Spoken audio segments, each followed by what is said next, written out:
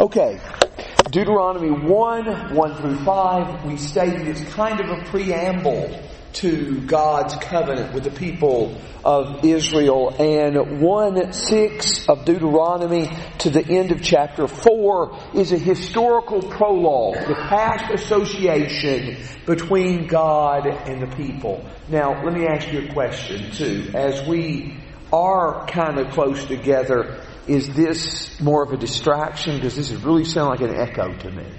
No, we need it. You need that? Okay. You need that. Okay. If you need that, fine. Okay, 134 through 40 is where we left off. Now, we were noticing that Deuteronomy 1, a lot of Deuteronomy 1, beginning with verse 19, is a review of Numbers 13 and 14. Numbers 13 and 14, where the spies were sent in, and the spies came back with the report that the land is a good land, but the people who dwell in the land are strong, and the walls are well fortified, and we cannot take the land. Deuteronomy 1. And in Deuteronomy 1, the people were afraid, and they said, "The Lord hates us, and that's why He's brought us out here to destroy us in the wilderness." What verses 34 through 40 state is that only Joshua and Caleb would be spared in that older generation, those that were 20 years old and older. In verse 34 and 35, "Then the Lord heard the sound of your words, and He was angry and took an oath, saying, not one of these men, this evil generation, shall see the good land which I swore to give to their fathers." God swore to give the land to their fathers in verse 35. In verse 8, He swore to give the land to Abraham, Isaac, and Jacob. But in verse 34, He swears or takes an oath that He will not give the land to this evil generation. So 3 times oaths are mentioned in Deuteronomy 1. Twice, the oath to give Israel the land, but in verse 34, this generation will not see the land. Except for, verse 36, Caleb, who followed the Lord fully, and verse 38, except for Joshua. Now, in verse 39, your little ones who you said would become prey, and your sons who this day have no knowledge of good and evil, shall enter there, and I will give it to them, and they shall possess it. I have used this verse before as a verse that seems to indicate that childhood is an age of innocence, where a person is not guilty of wrong. We don't believe that children need to be baptized because we don't believe children are guilty of sin.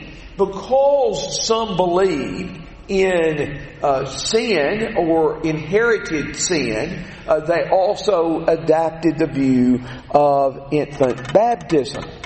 I think the more you look at the context, the stronger this argument becomes here in Deuteronomy 139. Because this generation is not viewed as responsible for the sins of their parents. They did not, inherit their wrong in that particular respect. The more you think about it, I think you'll come to the same conclusion. This is really a strong passage to say that infancy and childhood are ages of innocence.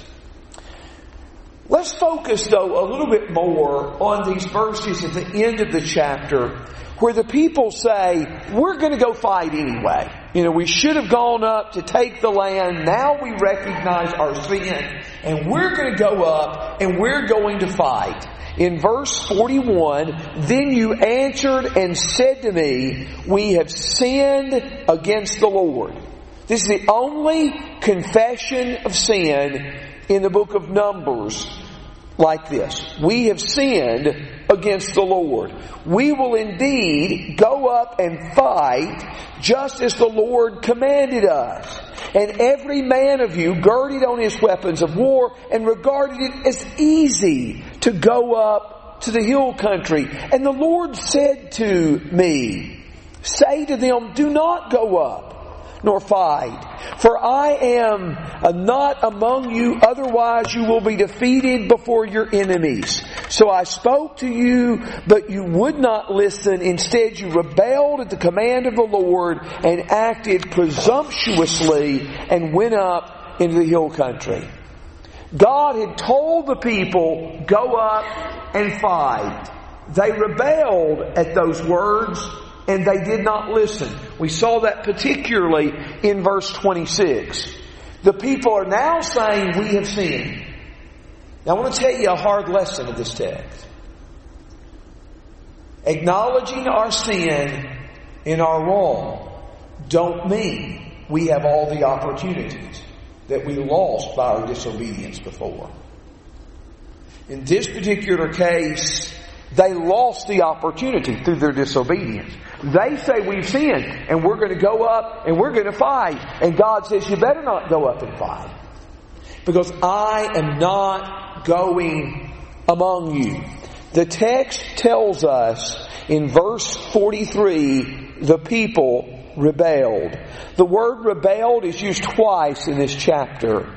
It's used in verse 26 to talk about the people rebelling in not going to fight. And it's used in verse 43 for the people going up to fight when God told them not to go. Now, this particular word for rebelled, it's not a common word in the Old Testament. I have written down somewhere how many times that it's used in the Old Testament. But do you remember if your son is stubborn and rebellious, you bring him to the elders of the city and say, this our son is stubborn and rebellious. Remember what book that appears in? This book. What was that? Deuteronomy. Deuteronomy 21 verses 18 through 21. Let me give you the ultimate illustration of a rebellious son is Israel. They've been referred to as a son in verse 31, the rebellious in verse 26, and verse 43. What does that tell you about God's mercy and God's compassion to the people? God's grace to the people.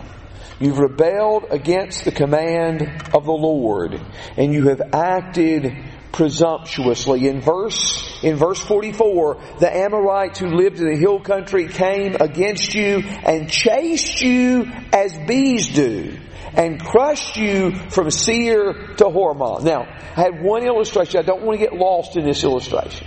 But I had one illustration from my childhood. I was 8, and a group of us guys accidentally sat on a hornet's nest. An adult recognized it and said, you're on a hornet's nest, and screaming and running in every direction ensued. When I read that in the Bible about bees coming, it is just pure panic went over everybody. I was running and screaming. I didn't know completely what I was running and screaming about.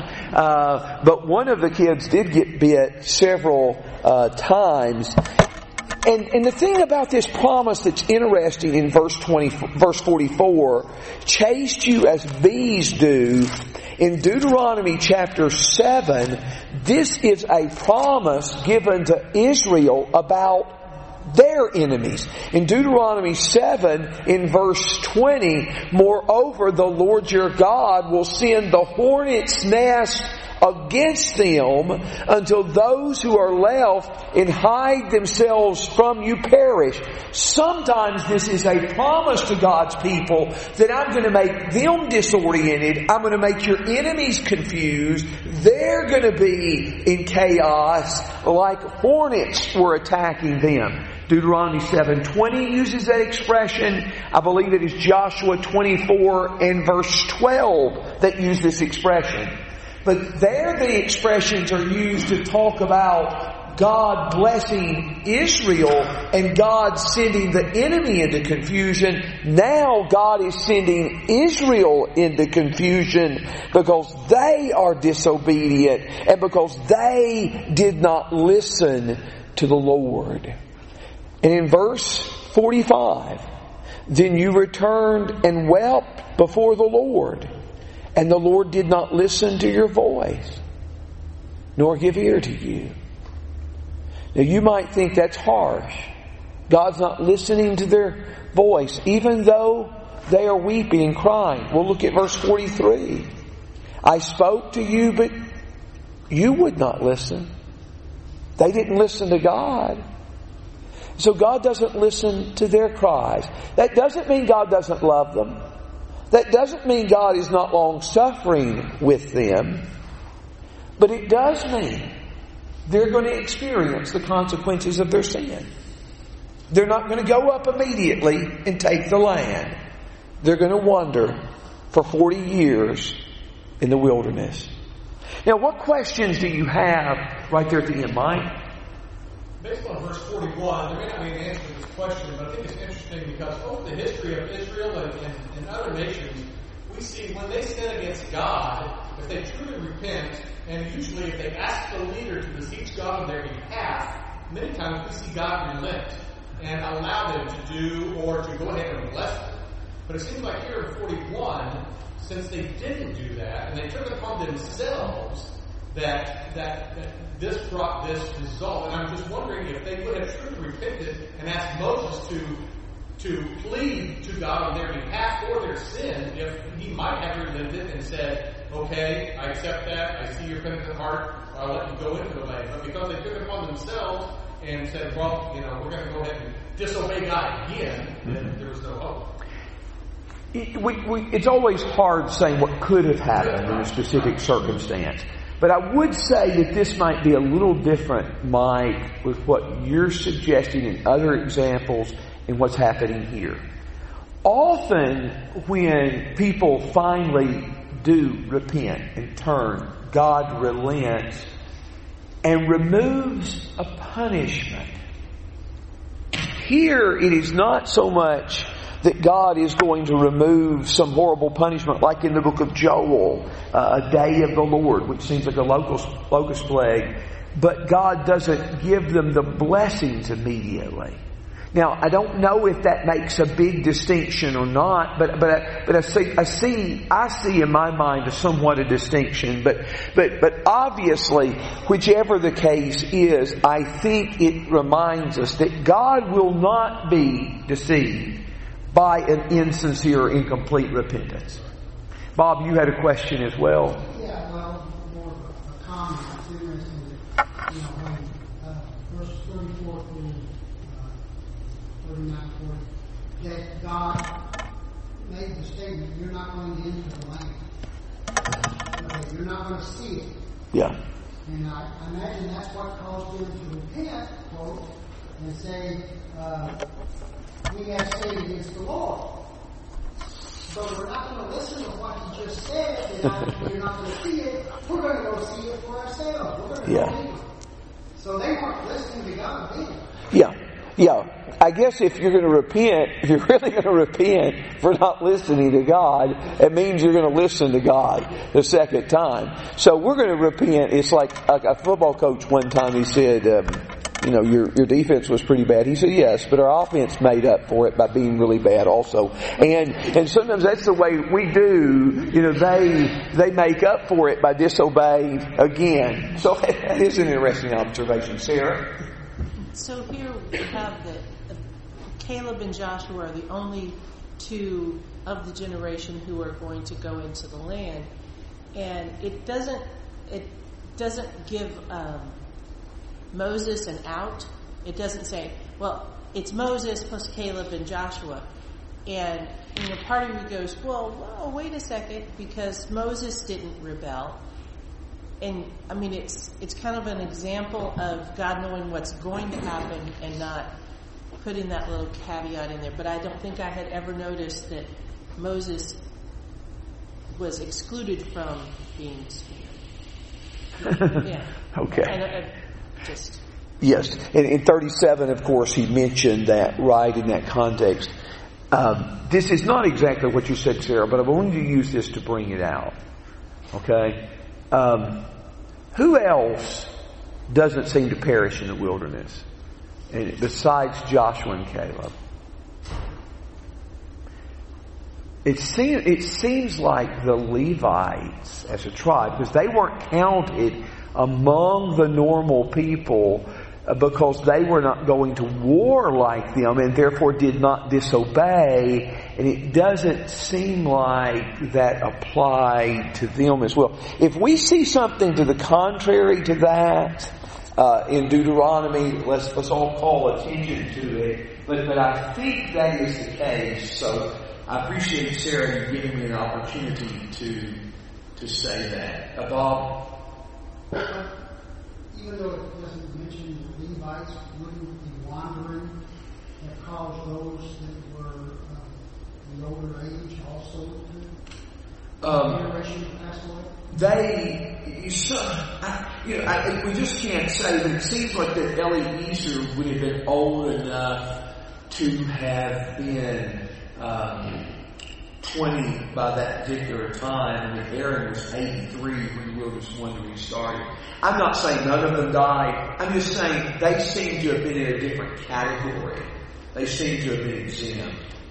I'll tell you what we're going to do with 2 is we're going to try to cover some 2 pretty quickly and kind of topically. This is going to, I say topically, I don't know if that's the best description of what I'm doing here. But in Deuteronomy 2, 1 through 8, they're going to review passing through the territory of Edom.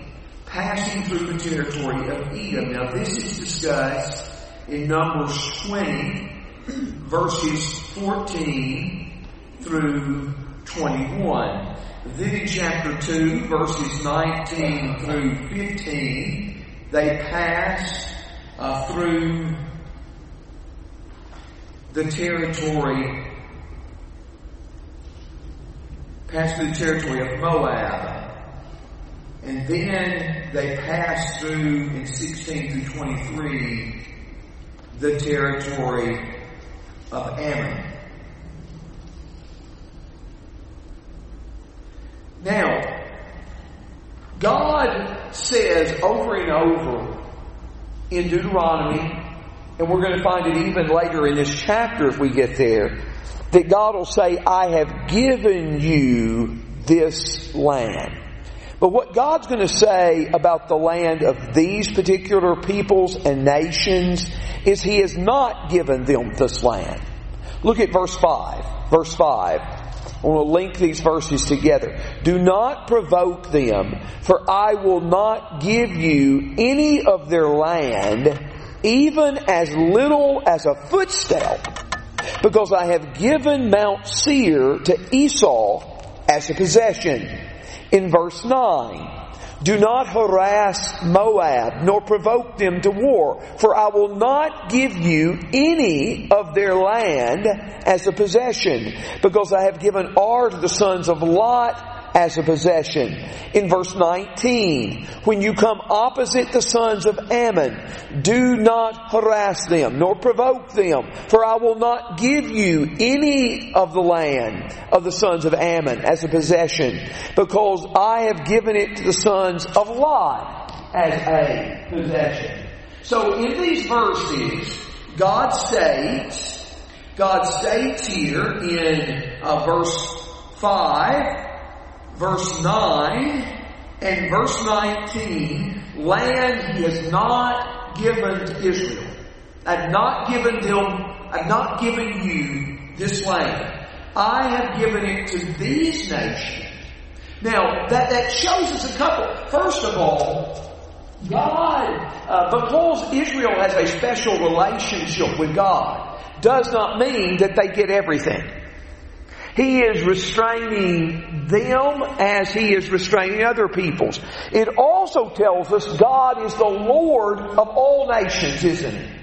God is the God of Edom. God is the God of Moab. God is the God of Ammon. And God is the God who gives them their lands and their territories. Paul says the same kind of thing in his sermon in Athens in Acts 17. In Acts 17, verse 26, He made from one man every nation of mankind to live on the face of the earth and determine their appointed times and the boundaries of their habitation. God is the God of all nations, and He gives all nations their land and their territory. Now, in these three cases, why specifically does He state that I'm not going to give you their land? Why, for example, does He say, I am not going to give you Edom's territory? Why is that? Because He's already given it to someone else. Okay, He's given it to someone else. And He's given it to someone else. He's given it to Sarah. I was going to say, all three of those are relatives. Okay, all three of these have ties to Abraham. Remember, you see here in verse 4 and verse 8. And Bob has helped me a couple of things here with this little telestrator here, if I can remember. In verse 4 and verse 8, Edom is called your brothers. Because the Edomites were descendants of whom? Esau. And the Israelites, descendants of Jacob, they are your brothers, and I have given you this land. Later, in Deuteronomy 23, verses 7 and 8, God said, do not detest an Edomite, because he is your brother. The book of Obadiah, the shortest book in the Old Testament, Obadiah describes that relationship between Jacob and Esau as being brothers. But I will say this too.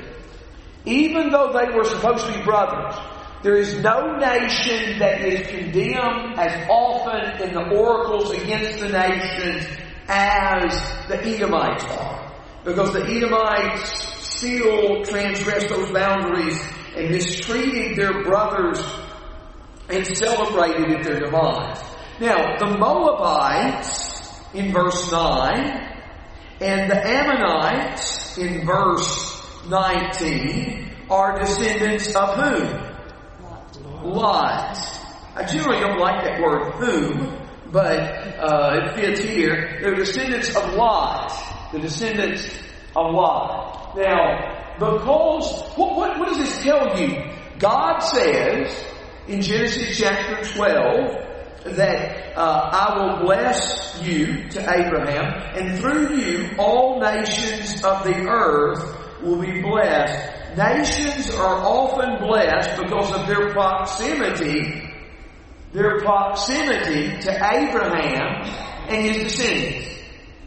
And so, because they are descendants of Abraham through Lot, or descendants of Abraham through his son Isaac, they are specially blessed in this particular regard. Now, we also stated the other day, we stated that in this historical prologue, God is preaching, Moses is preaching to the people of Israel. He is preparing them for his death, and he is also preparing them to go and fight for the land of Canaan, because they're going to have to go fight for 7 nations stronger and mightier than they are. Also, David was talking to me after class the other day, and he stated as well another reason. This is a new generation. They need to be reminded of the failures of the previous generation. I know they know some of the stories, but maybe they need to be driven home to them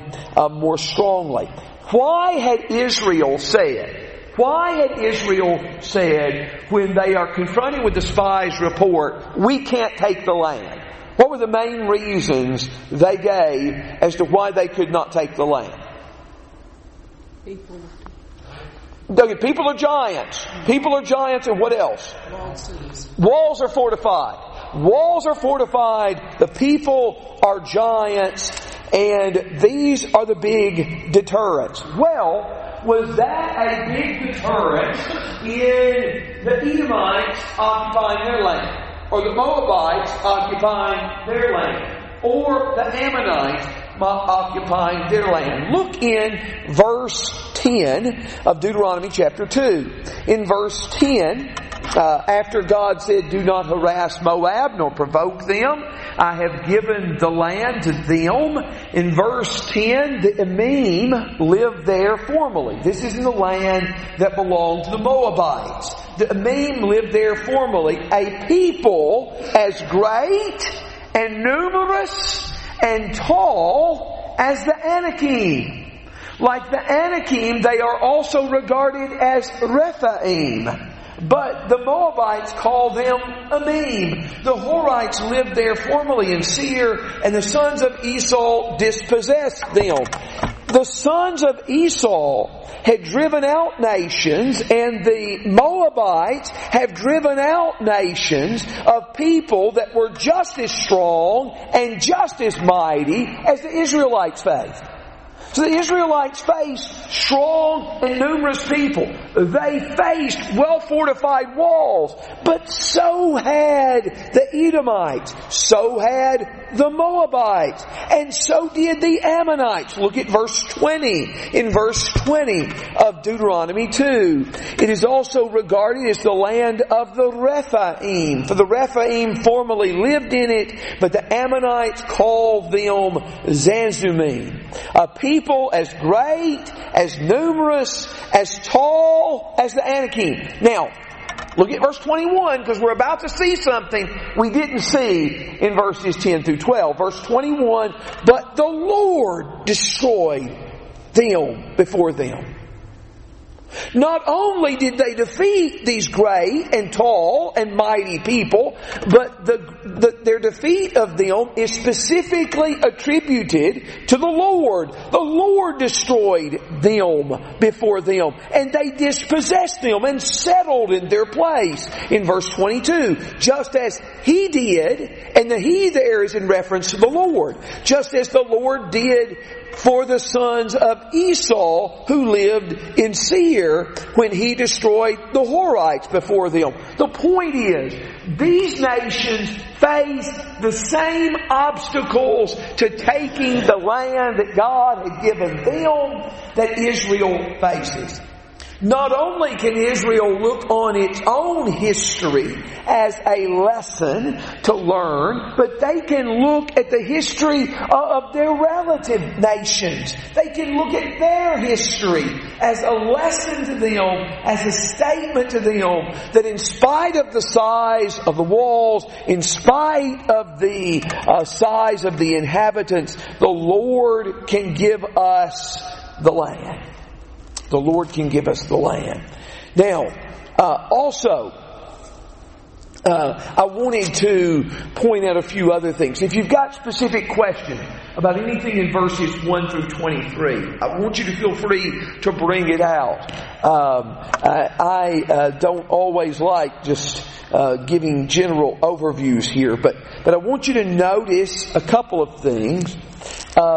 In verse 6, it said, "You shall buy food from them." This is talking about the Edomites, Israel buying food from the Edomites. "You shall buy food from them with money so that you may eat, and you shall purchase water from them with money so that you may drink. For the Lord your God has blessed you in all that you have done. He has made known your wanderings through this great wilderness." He has known your wanderings through this great wilderness. "These 40 years the Lord has been with you. You have not lacked a thing." You have not lacked. Have you ever read those words anywhere else in the Bible together? You've not lacked.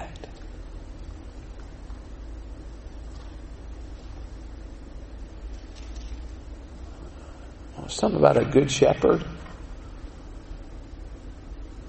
"The Lord is my shepherd, I shall not want." It's the same two Hebrew words, translated not lacked, right here in Deuteronomy 2:7. Shall not want. My point, God was the good shepherd. to Israel in this barren wilderness, where the manna is fed to them every morning and water is provided by various means, sometimes even out of a rock. God still is the good shepherd who provides for them, who cares for them, and who meets their needs. The Lord your God has been with you. You've not lacked. Now, one of the things too that strikes me about this chapter that is different from chapter 1. In chapter 1, Israel almost always appears in a bad light. They're disobedient.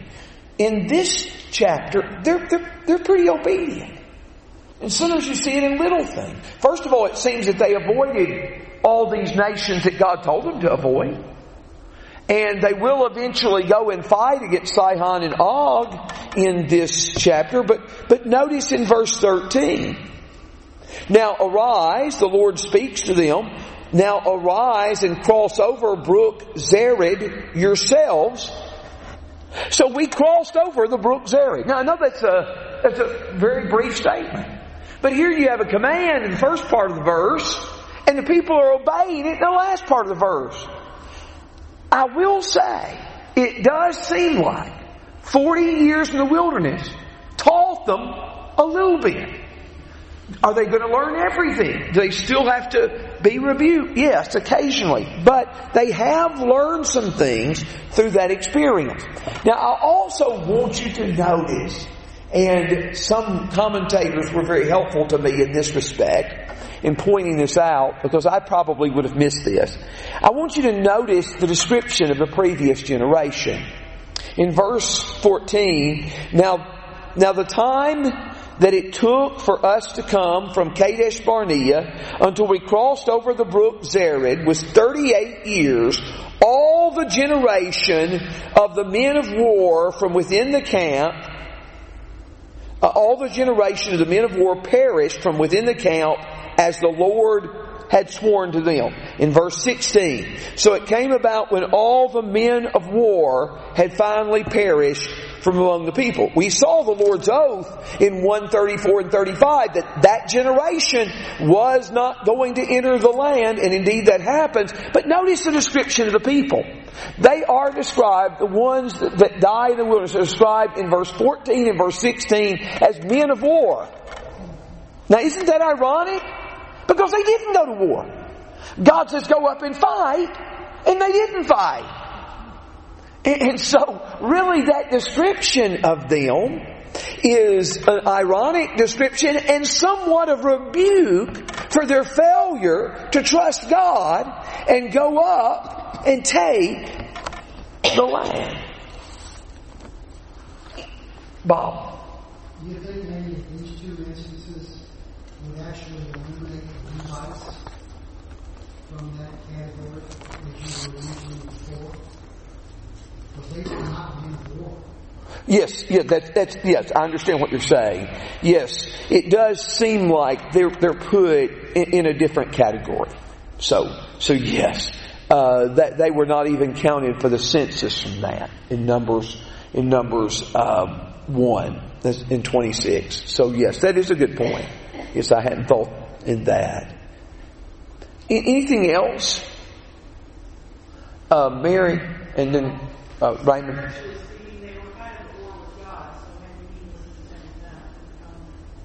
The men of war. Okay, yes, yeah. In a sense, that's true. Yes. Unfortunately, didn't go to war with the ones they should have, but the ones they shouldn't have.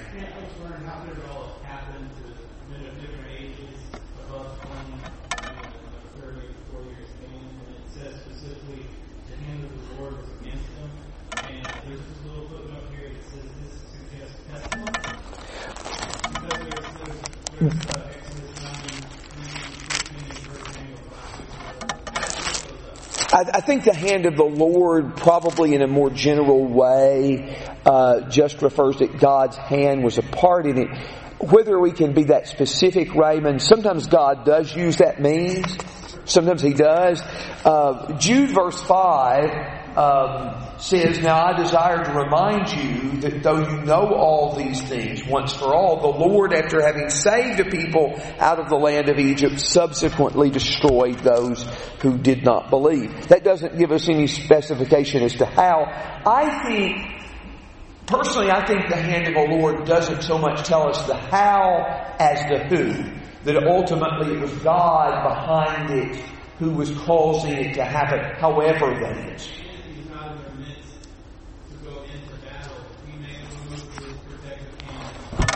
That was obviously a way some of them seem to have been defeated there in that section. So that's right.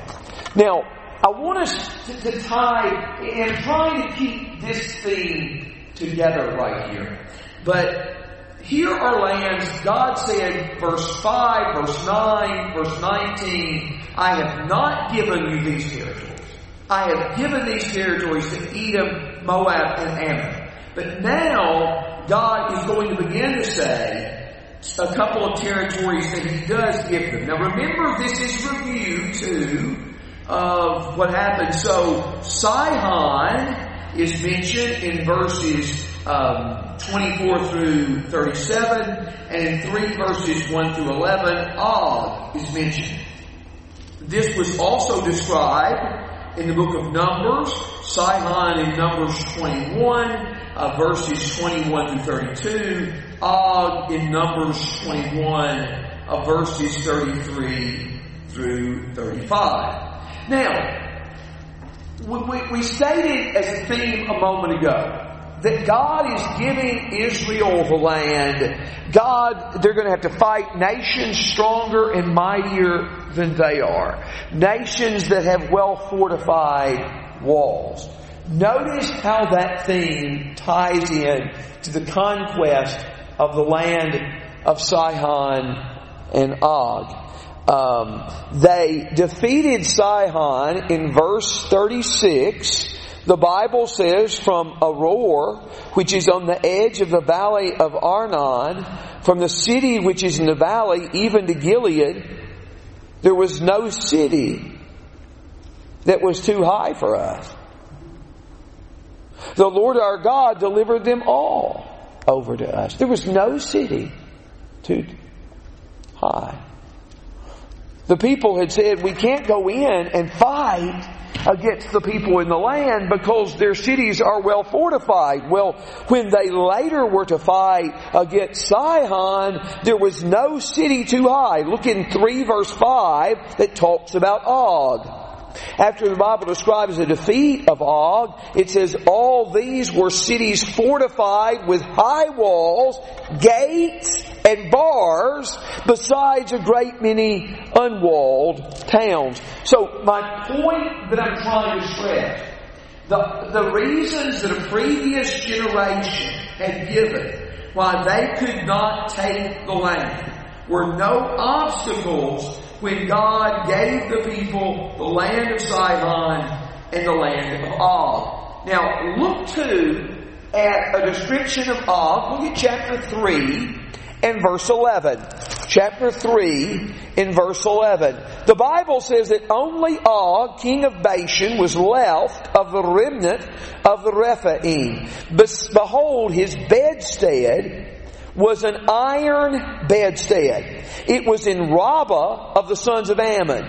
Its length was 9 cubits, and its width 4 cubits by ordinary cubits. Okay. I can remember when I was little being fascinated by the Guinness Book of World Records.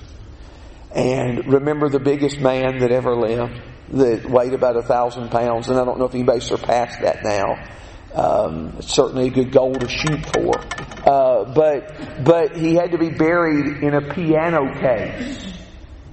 I remember that story, and I would read it every time a new edition come out to see if anybody had beat him yet, before I gave up that process. How big is in some of your translations have coffin. Some of your translations may indicate in verse 11 this is a coffin. Some of your translations may say a bed. There's a dispute as to what is best conveyed by that word. But I don't think it's material for our understanding. How long, how wide is this bed and tomb, or whatever it is, of Og? 13 by 6. 13 by 6, 13 to 14 feet long, about 6 or so, 6.5 feet wide. That's a pretty big guy. That's the king. Why give that detail? I mean, is that just useless trivia like the Guinness Book of World Record? Or is there a point to that, Sarah? Well, back previously it talked about the Rephaim. They're the big guys, and these are the descendants of them, and this is who we got rid of, and this is the last of them. And so this is like an example of how big this walled city of a man was. Yeah. And to give an idea of what God had done for them. There's no city that fortifications are strong enough, and there's no person that's big enough that can stand against them. The two main reasons they said we can't go, I mean, both of them are eliminating in these victories over Sihon and Og. What happens demonstrates how great God is. That in spite of the size of the inhabitants, in spite of how well fortified their walls, God can give them victory. And so what I'm trying to say to you is when the Bible seems like it's giving insignificant, irrelevant details like that in Judges 3:11, it's for a very express purpose. It is teaching us something.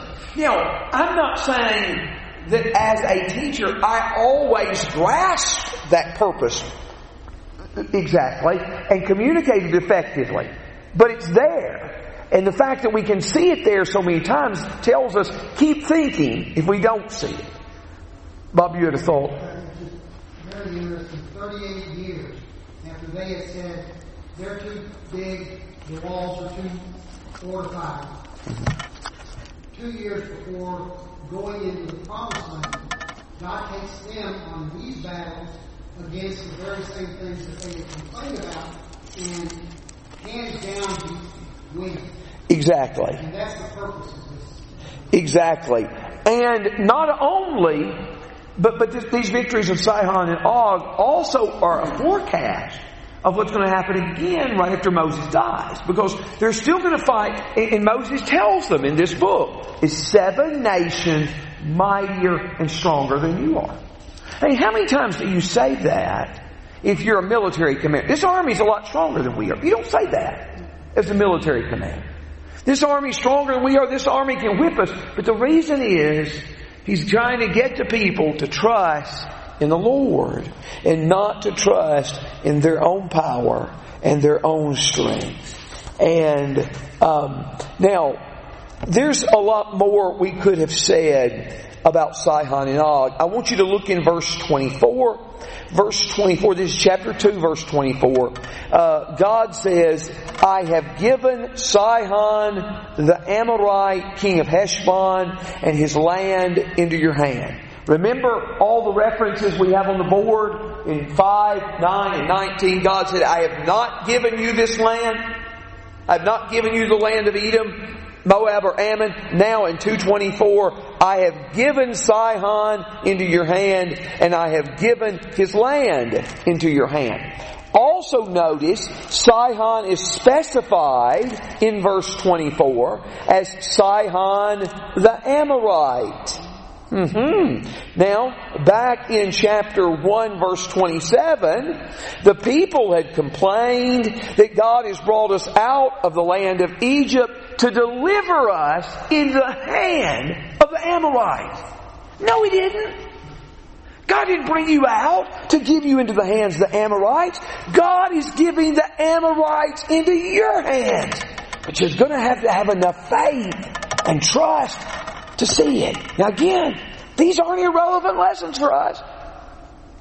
Do we have enough faith and trust and courage in God to live for Him when the foes are stronger and their cities are well fortified? Do we have enough faith to do it? It don't mean walking by faith and not walking by sight. I'll tell you that. But in verse 25, God says, this day I will begin to put the dread and fear of you upon the peoples everywhere under the heavens, who when they hear the report of you shall tremble and be in anguish because of you. God is basically saying, I'm going to make their hearts melt. Remember back in chapter 1 in verse 28, the people said, our brethren have made our hearts melt. God's going to do that to their enemies now in 2 and verse 24 and 25. But in verse 26, they sent messengers to Sihon. Originally, they give him terms of peace. They ask for terms of peace. He comes out against them to fight. Notice in verse 30, the Lord your God hardened his spirit and made his heart obstinate in order to deliver him into your hand as he is today. God hardened Sihon's heart. You ever read of that anywhere else in the Bible? Yeah. God hardened Pharaoh's heart. And God will also be said to harden the heart of the Canaanites who fought against Israel in Joshua 11 verse 20 when we get there. But God will harden your heart. But what happens is God gives Sihon into Israel's hand. Verse 33, they kill him, they kill his sons, they destroy the men and women and children of the city, and they take their animals as prey. There is no city so well fortified that it can prevent them from taking the city.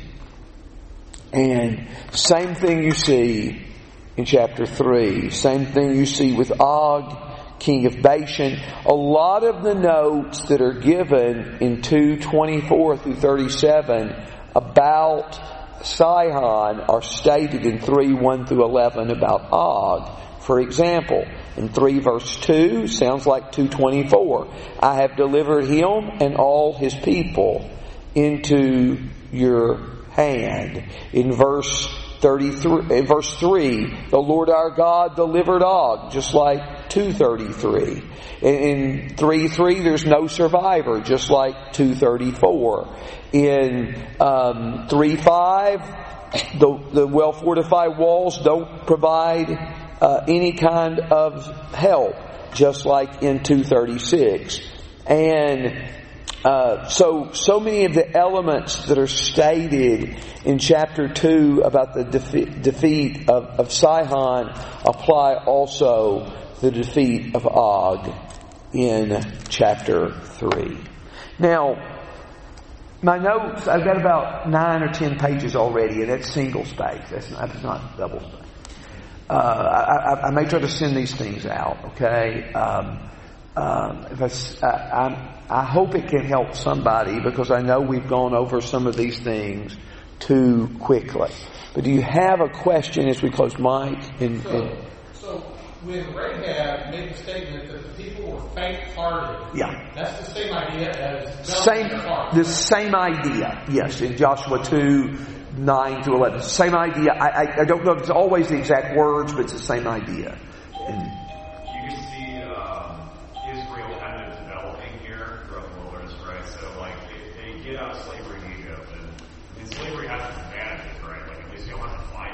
So they're kind of a little sheepish here, but then they're kind of developing over time. So maybe they need that time in the wilderness to work on a little bit.